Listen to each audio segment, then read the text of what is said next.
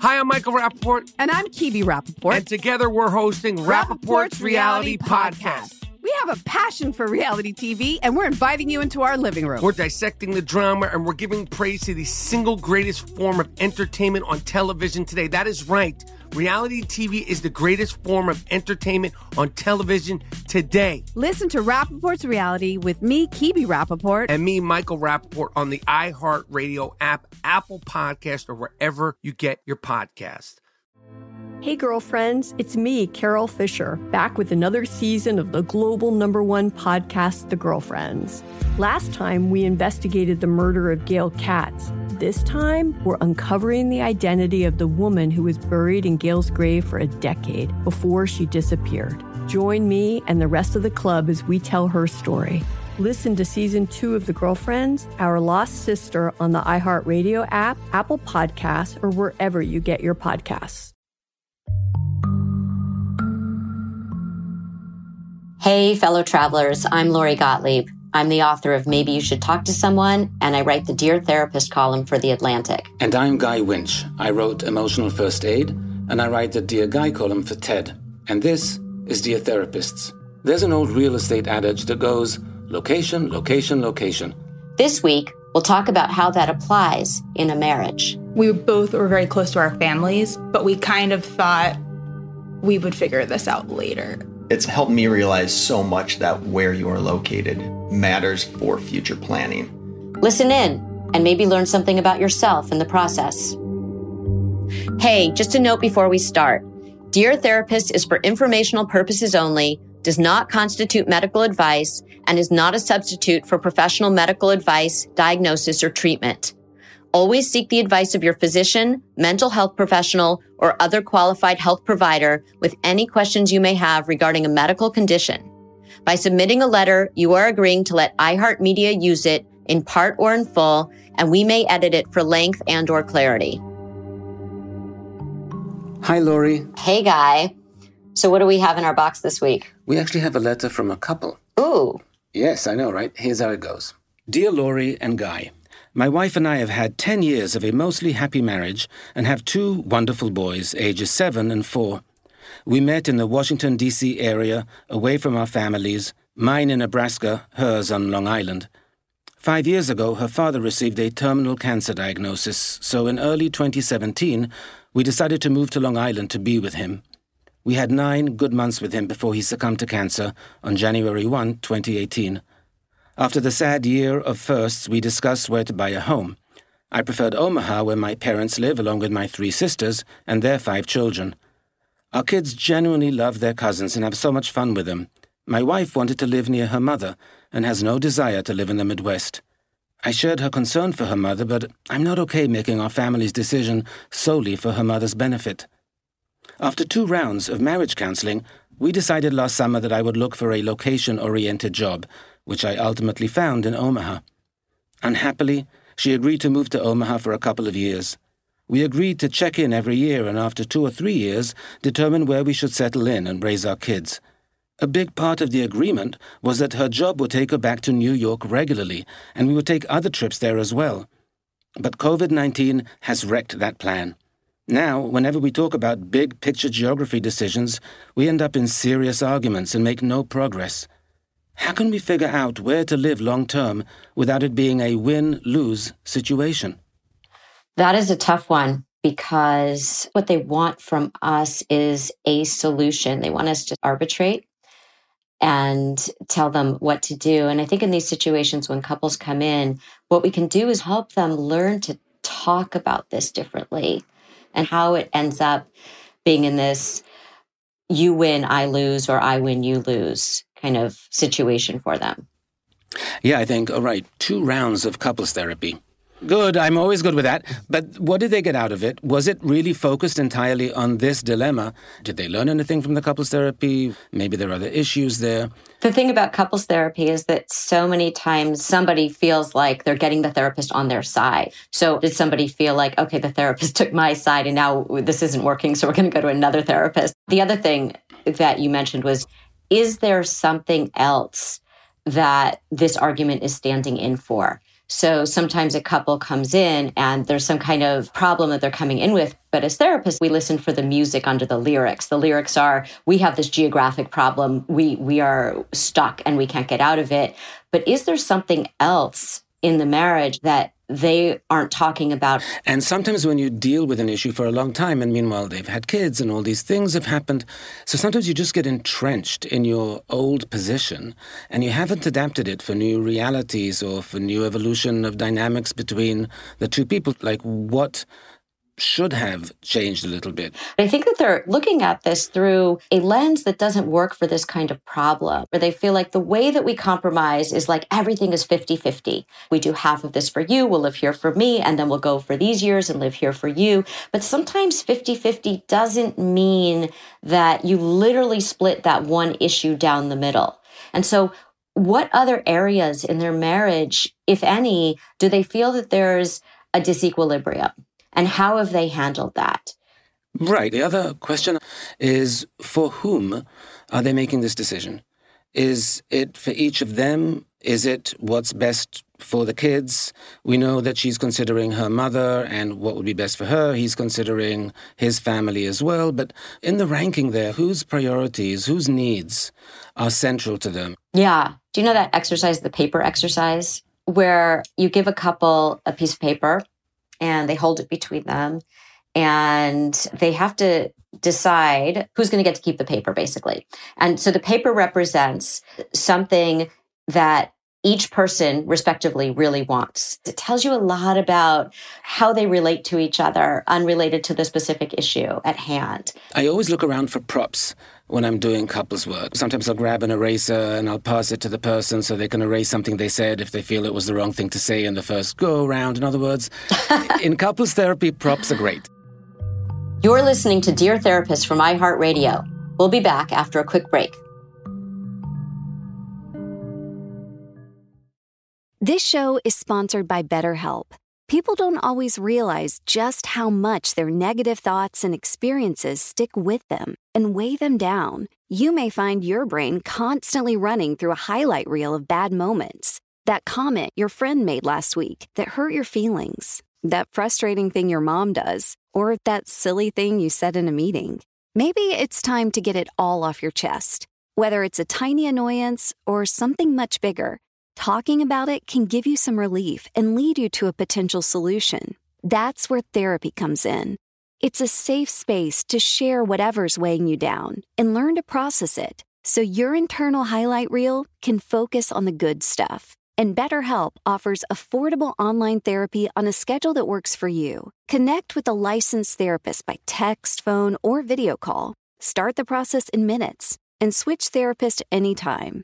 Let it out with BetterHelp.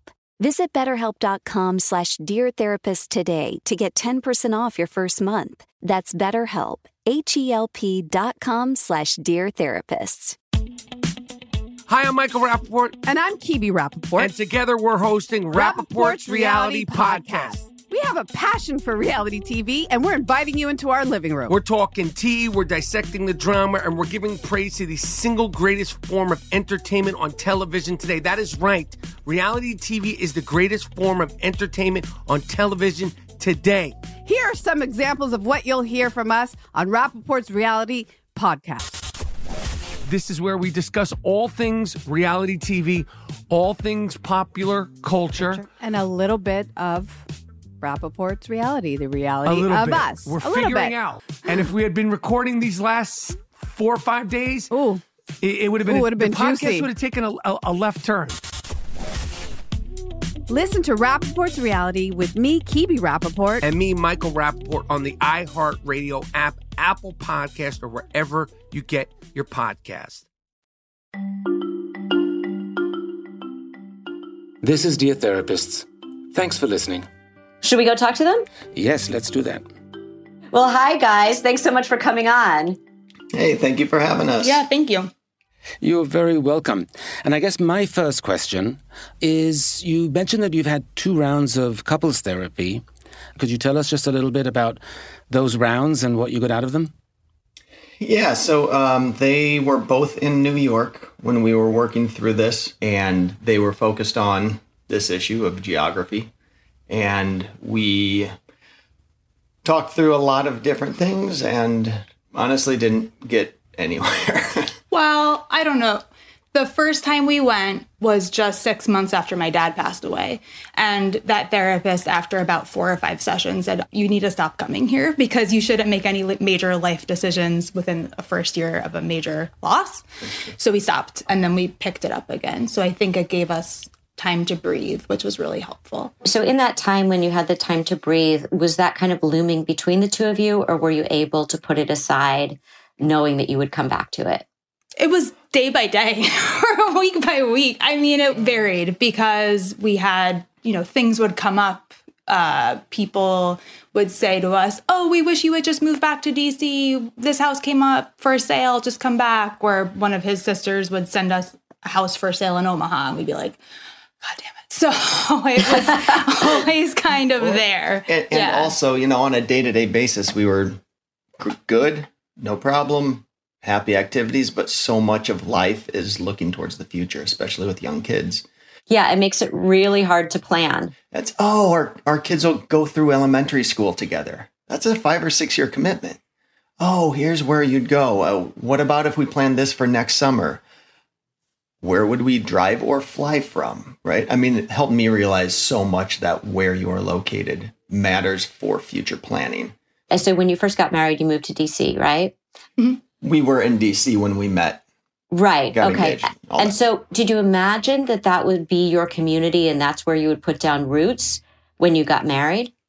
Not really. DC is so transient. If you know people who live there, most people aren't from there. I think because of politics and the Hill, we had so many friends who struggled with the exact same thing.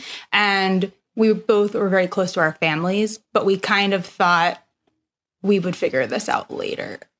So before you got married, you never explicitly had a conversation about the fact that A, you would probably leave DC, and B, where that might be or what that might look like.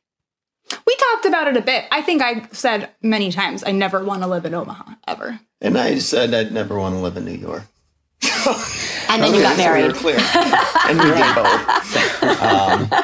And, it was also in the early dating phase. It was like, oh, that sounds interesting. And in our early to mid 20s, it felt so far away. And it was like, well, we're just going to live through this year. And that 10 years from now, whatever, we'll figure it out at that point. Yeah. So let me ask you something. It sounds like you've had this discussion innumerable times. So what happens these days? What does that discussion even look like? I think it changed a little bit with, I've always had a job that I could take anywhere with me. And Ryan was suddenly unhappy in his job. And it was a bit more, the ball was in his court. And that kind of changed things, I would say, when it felt like this isn't just where we want to live. This is also career driven too. Yeah. So how did it come about that you got this job in Omaha where you are now? Was that a negotiated thing? My role was becoming less valuable, less fulfilling. And so I was starting to look, and we said, okay, how about if you look for jobs and maybe that'll help push us one way or another. So I looked for 4 months and applied for jobs in New York and in Omaha and eventually got this offer.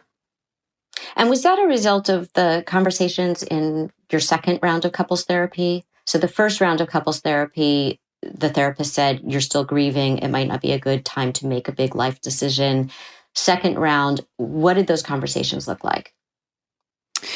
One of you is going to have to make the sacrifice and have to figure out how to not resent the other person. She was kind of, this is really hard. Yep. There's no compelling event here. She didn't give us a lot of hope. Now, Beth, when I asked earlier about whether the job in Omaha was a result of a negotiation of sorts, Ryan kind of and you kind of didn't. Your face was like, not really. So can you actually tell me what was behind that facial response of yours? We said that it would be great to have a compelling event. We have different opinions about this, but I think I'm right.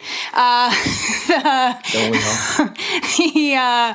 The vigor, the effort he put into searching for jobs in the two locations was not the same. And it was, I think you were checking boxes for the East Coast, but you were much more proactive for Omaha because that's what you wanted. And that kind of, I felt like when the decision came, when like you flew out for the interview and then you got the offer, my take on it at the time was I was kind of forced into a position. We did not communicate well about this at all. No, we were didn't. garbage at communicating this. And people have asked us, how did you make this decision? And we said, we could tell you how not to make this decision. So yeah, he got the offer. He was excited. I didn't know how to say no. Yeah, here we are. It sounds so much like you want someone or some external event to make this decision for you instead of working through this as a couple. And that's what makes it hard. It's almost like you knew that there was this difference before you got married. Mm-hmm. Maybe an equivalent would be a couple who one person says they don't think they want kids. The other person says they think they do want kids, but we'll work it out later. We love each other and we'll figure it out. We're in our early 20s and we'll deal with it later. And neither of us had interest in moving back at the time. We were like, we just left home. Like, this is fun. We're doing all sorts of fun things, playing softball on the National Mall. This is an awesome time. Right. And so what happens is these things, they're in the background. It's in the air. You can't take it away because it is a big life event, whether it's having a baby or where you're going to live.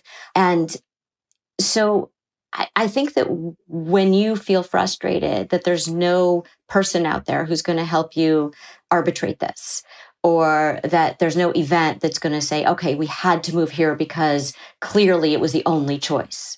What you're left with is the really hard work of saying, we are going to have to work through a fundamental difference between us as a couple, and it's not going to be perfect. Mm-hmm. Yes. I would say we tried that and attempted that for a long while, but we would talk about principles. We would talk about what's most important for us. And it often came back to having family around. With our kids growing up, we wanted them to be around their grandparents. We wanted them to be around other family members. And so we agreed on that. We differed on which set. So how long was that second couples therapy? Couple of months, 2-3 months. Yeah. 2-3 months.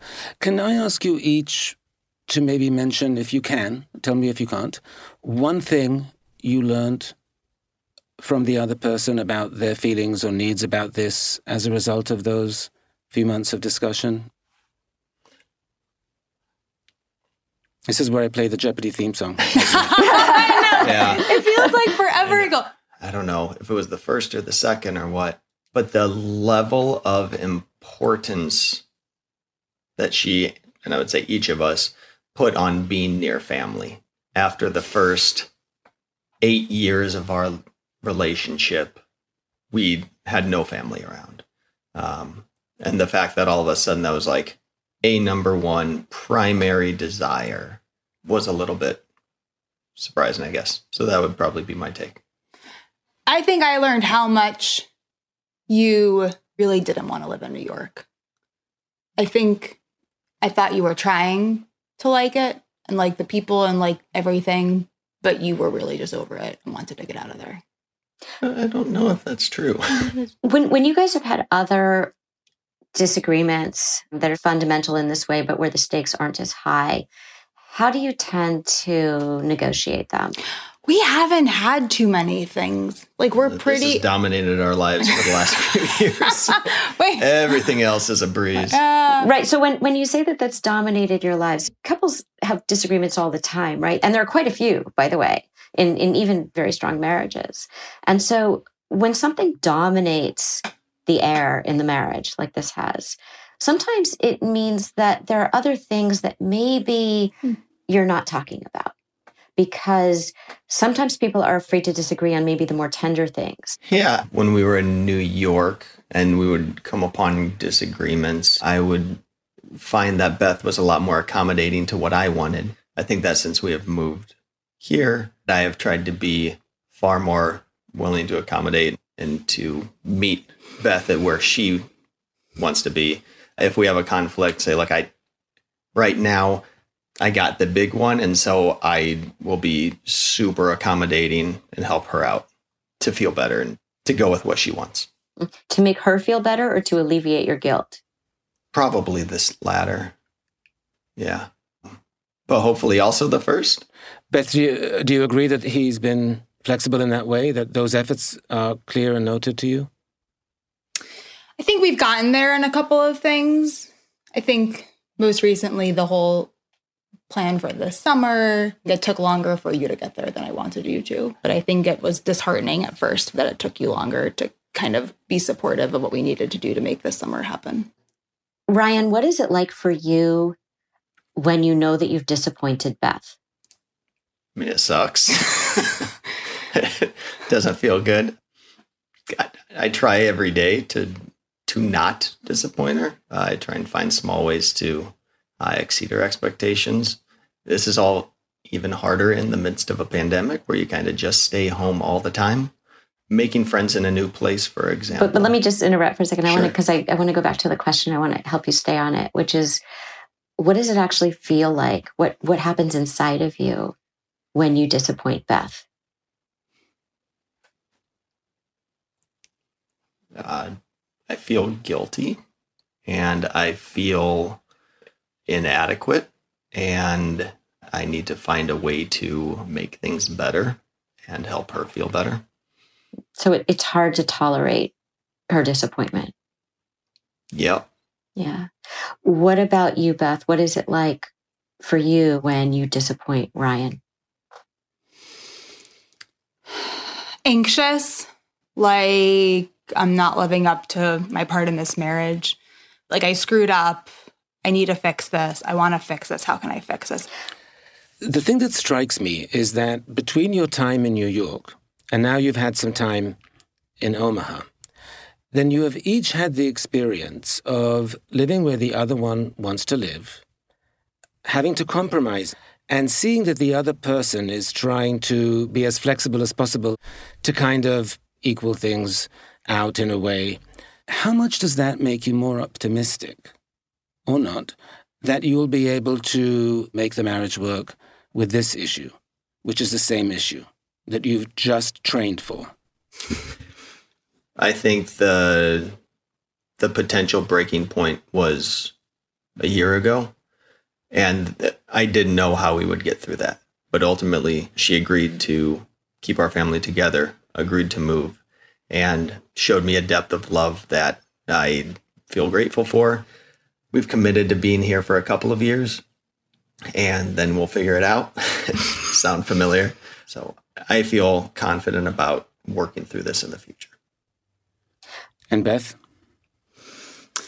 Yeah, I agree. I went to counseling for myself up between August and when we moved, right? November. Sounds right. And that helped me work through a lot in terms of getting to acceptance of everything and having a person I could talk to. Because you can imagine we have very few people we can talk to about this because people have very strong opinions and sides. This is not something I could talk about with my family. So I like how you framed that. Like I am no longer worried about the longevity of our marriage as I was 6 months to a year ago. Yeah. That's true. It's great that you guys feel so committed, even in the face of some kind of life disagreement like this. I was wondering if you guys would try a little exercise for us. Can you get a blank piece of paper? Here's what we're going to ask you to do. The paper represents for each of you, not this issue, nothing to do with geography, represents something that is very important to you. Don't tell the other person what that thing is that matters so much to you. And then I want you each to take one side of the paper. Like, so one of you put one hand on one side of the paper, the other, like hold it. Oh. Yep, hold the paper. There you go. Okay. Perfect. Okay. Now you have 60 seconds to negotiate who gets to keep the paper. Okay. So it represents something that matters very much to each of you. It's a different thing for each of you. And you have 60 seconds to negotiate who gets to keep the paper.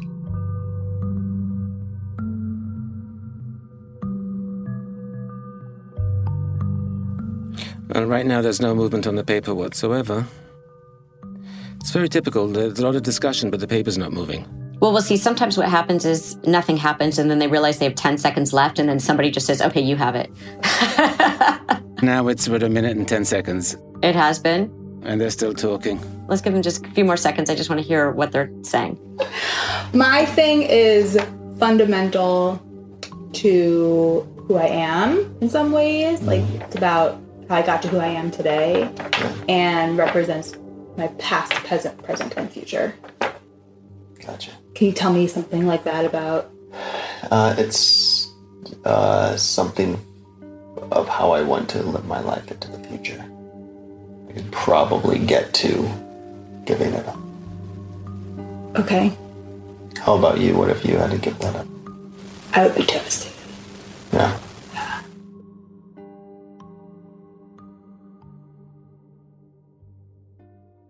So what was it like for you guys to try to negotiate there? What did it feel like when you had that paper between you?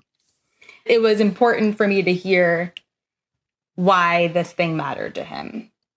But he also kind of gave an example of why, at the end of the day, he could give up this thing. Like, you kind of offered it up, but also said, but I wouldn't be crushed if I did. This is critically important to me, but I said if there were other offsetting things, then I could probably end up, because of her description, that it was inherent to her who she has been, is, and will be in the future.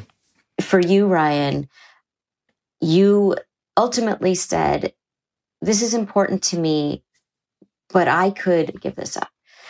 And what Beth said was, I would be devastated to give this up.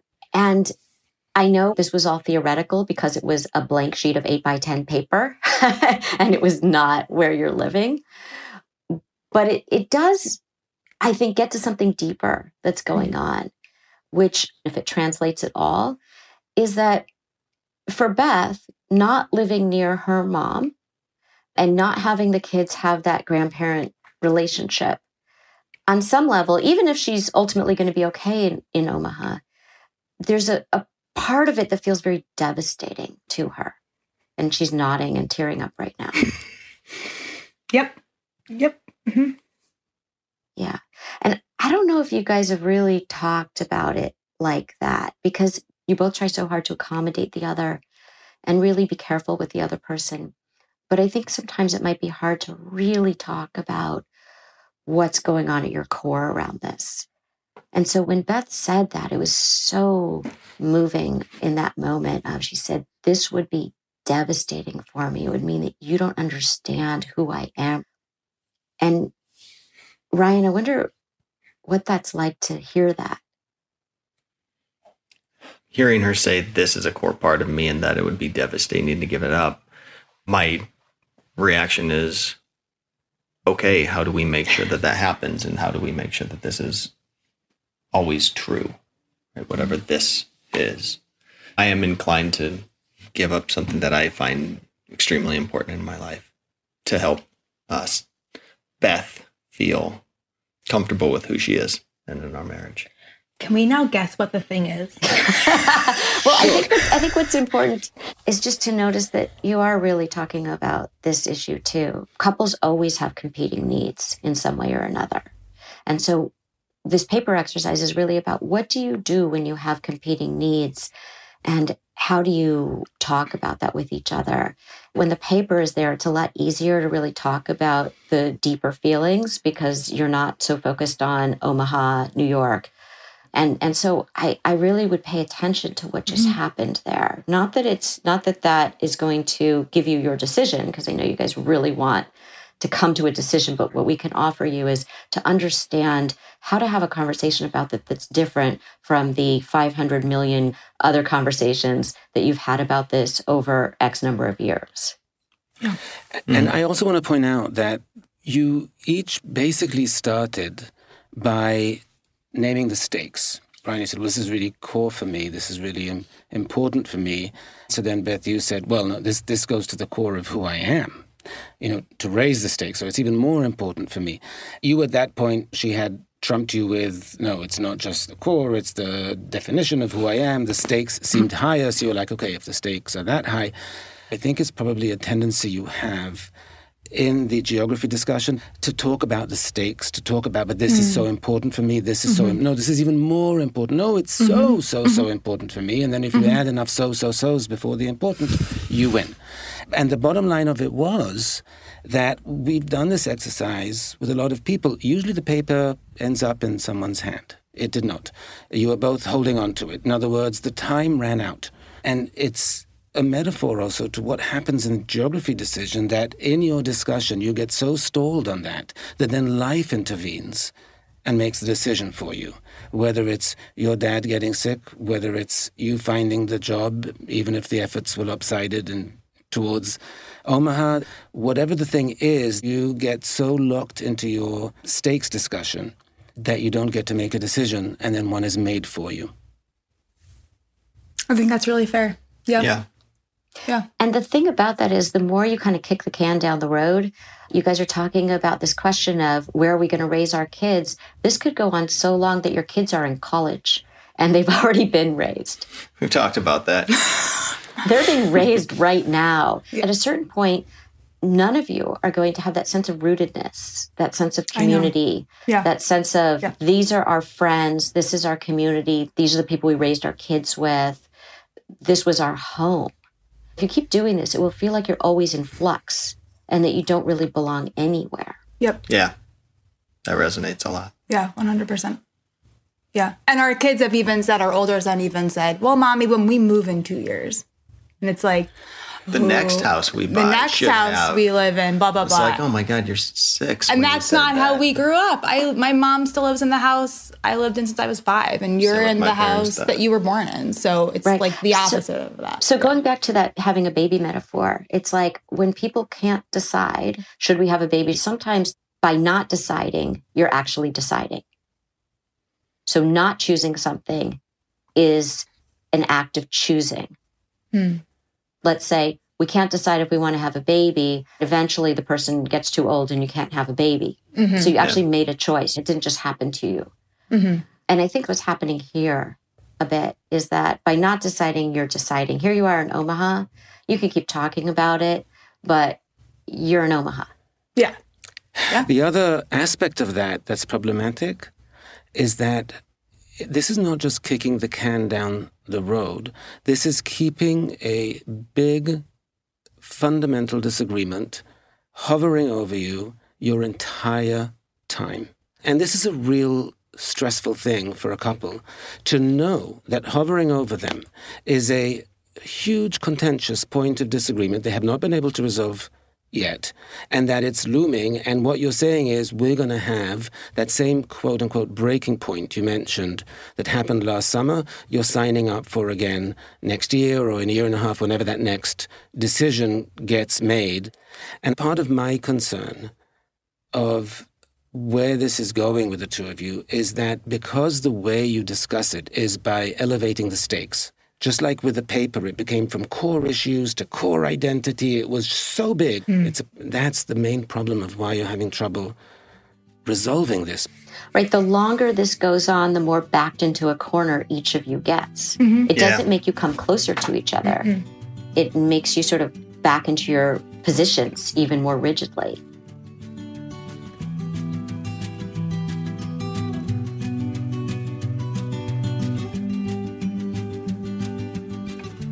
So, we're thinking about what we've learned about you today, and we have 2-part advice for you to try. The first piece of advice is, I think that we've used the word resentful a lot, and I think that's probably come up in your private conversations as well. And what happens when we talk about resentment is that it comes from a place of anger and you against me.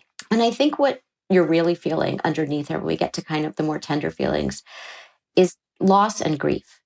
That if you were to live in the place that is not your ideal place, that you have some loss around what that life would be like for you and your kids if you had lived there.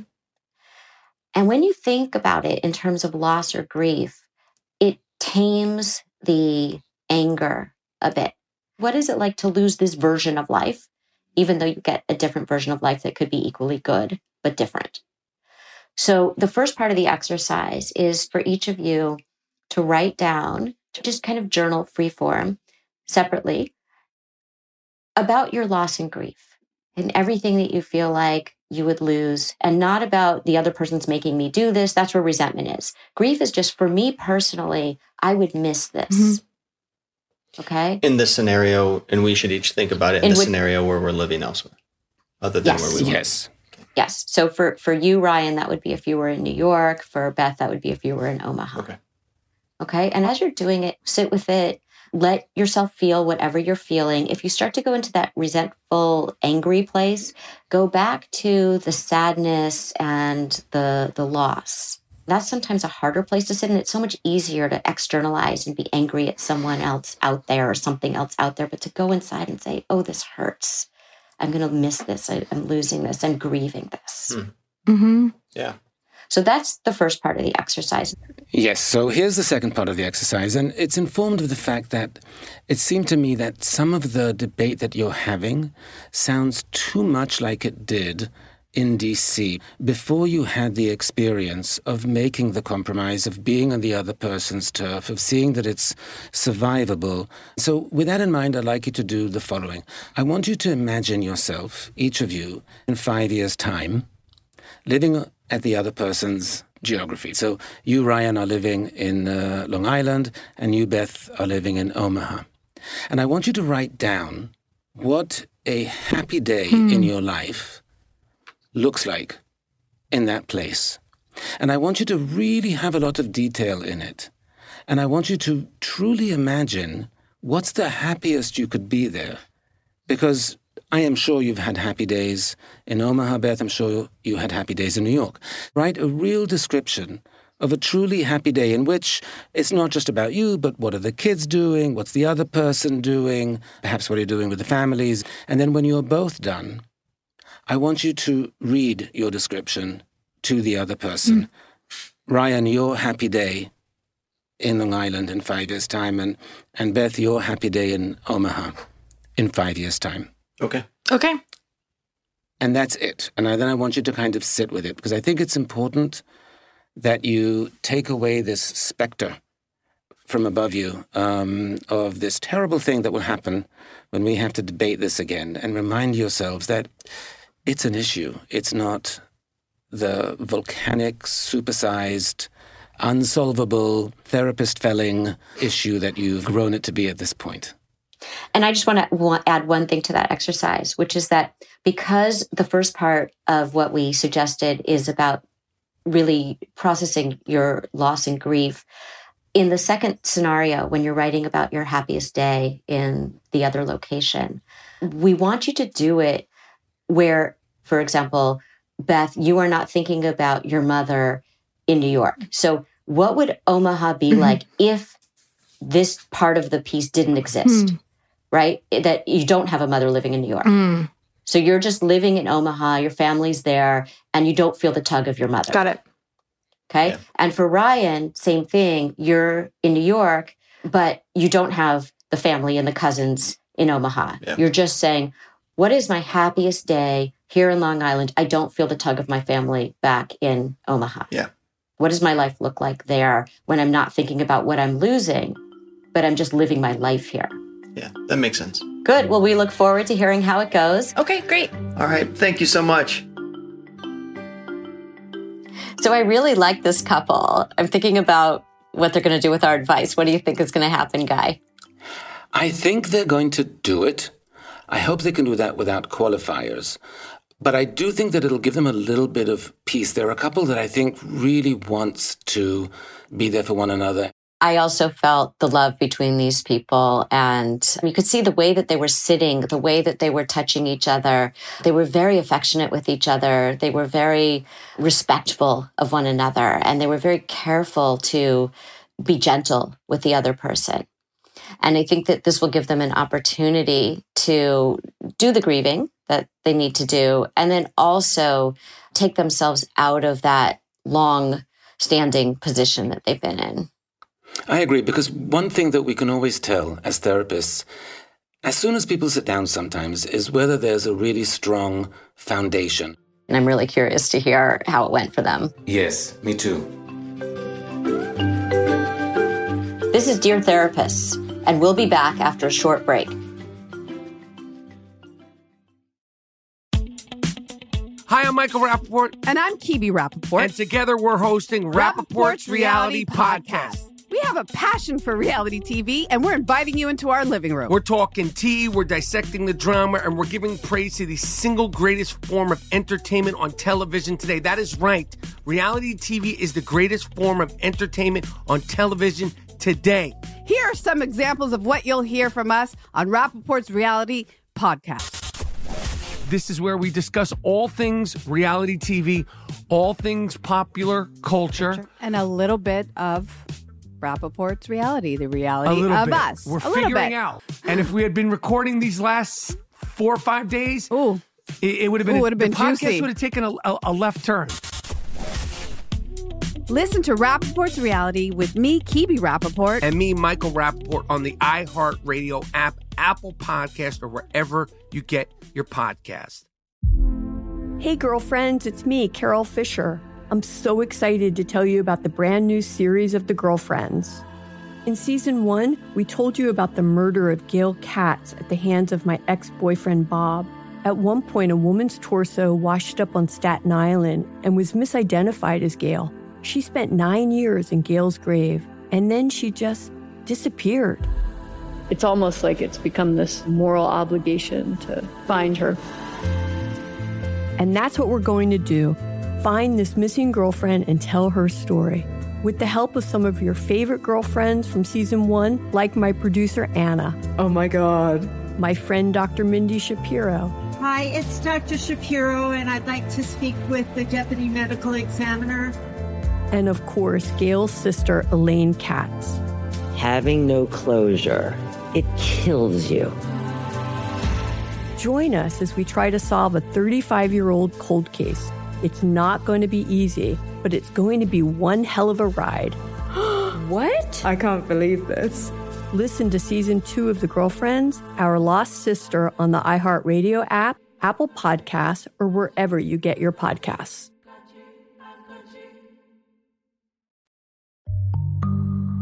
I'm Lori Gottlieb. And I'm Guy Winch. And this is Dear Therapists. Well, let's listen to the voicemail. Hello. This Hi. is Ryan and Beth following up after working through our homework. We just want to say that it was a great exercise, getting past those combative emotions and getting to the inner core of sadness, grief, was really meaningful. And going through the first exercise helped me come to a deeper place and being more vulnerable and open in our marriage. Yeah, and I think, too, we really thought about the idea that was brought up, which was the brinksmanship we'd been using to work through this, the one-upsmanship, and that's not how anyone should live, and it's not always about one-upsmanship. So moving past anger, hurt feelings, resentment, and instead talking through the reality of grief and sadness was super important, and we were really glad we did it. Yeah, having it framed differently has helped us think about it. Yeah. It was nice to write about not just the grief and the tenderness, but the happy moments, the perfect day. It was a good visualization exercise, and there really were wonderful moments. We both included things we'd want to do by ourselves and things we do as a family and the couple. And there were things we have done or we could see ourselves doing. So to kind of fast forward 5 years and think through the potential good was actually really helpful to focus on positive instead of just the negative. So I'm glad we went in that order. And not to throw Ryan under the bus, but I know that getting in touch with the tender core and inner emotions has not been the easiest thing for him his whole life. So I think this was a great way to open the door on that. This has been a really important moment for us to deepen our own relationship and how we communicate with each other instead of getting angry about this a lot. I was raised in a generation where men didn't show emotions, men didn't express themselves, and so I am not good at words when it comes to this, but going through it has helped me grow in that sense, and it's opened my eyes to the benefits of talking and open communication. So I'm feeling really good about being married to you, and I love you. I feel the same way about you too.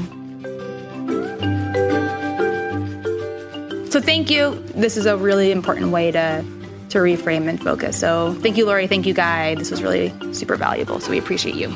Thank you so much. Be well. What's really interesting to me is when a couple really gets not just what we're asking them to do, but why we're asking them to do it, they usually are able to take it to a better place and expand it and generalize it and add things to it that make it even more powerful because they got the principles. And that's always great to hear. Yeah, they're a very thoughtful couple. I felt it was important that they were able to look at the positives of the other person's position, because they were sort of having the sacrifice Olympics. Your sacrifice is smaller than my sacrifice, right? They focus on what they're not going to get by going to the other person's side. And here they were able to say, I could picture being happy. And that just opens up the conversation. Also, this was such a painful thing for them. So the fact that it was something they could even joke around with each other about now is a real testament to the fact that they've actually worked something through there. Every couple has some kind of issue where somebody feels like, here's my position, here's your position, and there's no way to compromise. And the exercise that they did is applicable to any couple. Any couple can say, let's talk about the loss and the grief and let's share that with each other so we really understand the other person's inner life and inner world here. And then let's also imagine the positive parts of what would happen if I made some movement toward the other person's position. You can use that in any kind of disagreement that you're having in a couple. So I hope that other people will apply it to their relationships. That brings us to the end of our show for this week. Thank you so much for listening. You can follow us both online. I'm at LoriGottlieb.com, and you can follow me on Twitter at LoriGottlieb1 or on Instagram at LoriGottlieb_author. And I'm at GuyWinch.com. I'm on Twitter and on Instagram at Guy Winch. If you have a dilemma you'd like to discuss with us, big or small, email us at loriandguy@iheartmedia.com. Our executive producer is Christopher Hasiotis. We're produced and edited by Mike Johns.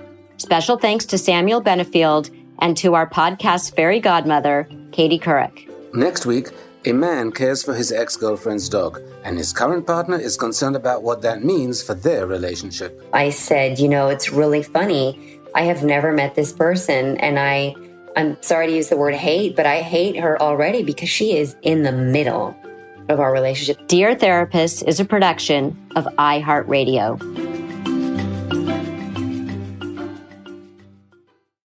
This show is sponsored by BetterHelp. It's a simple truth. No matter who you are, mental health challenges can affect you, and how you manage them can make all the difference. That's why everyone should have access to mental health support that meets them where they are and helps them get through. BetterHelp provides online therapy on your schedule. It's flexible, simple to use, and more affordable than in-person therapy. Connect with a licensed therapist selected just for you. Learn more at BetterHelp.com. That's better, HELP.com. Hi, I'm Michael Rappaport. And I'm Kibi Rappaport. And together we're hosting Rappaport's Reality Podcast. We have a passion for reality TV, and we're inviting you into our living room. We're dissecting the drama, and we're giving praise to the single greatest form of entertainment on television today. That is right.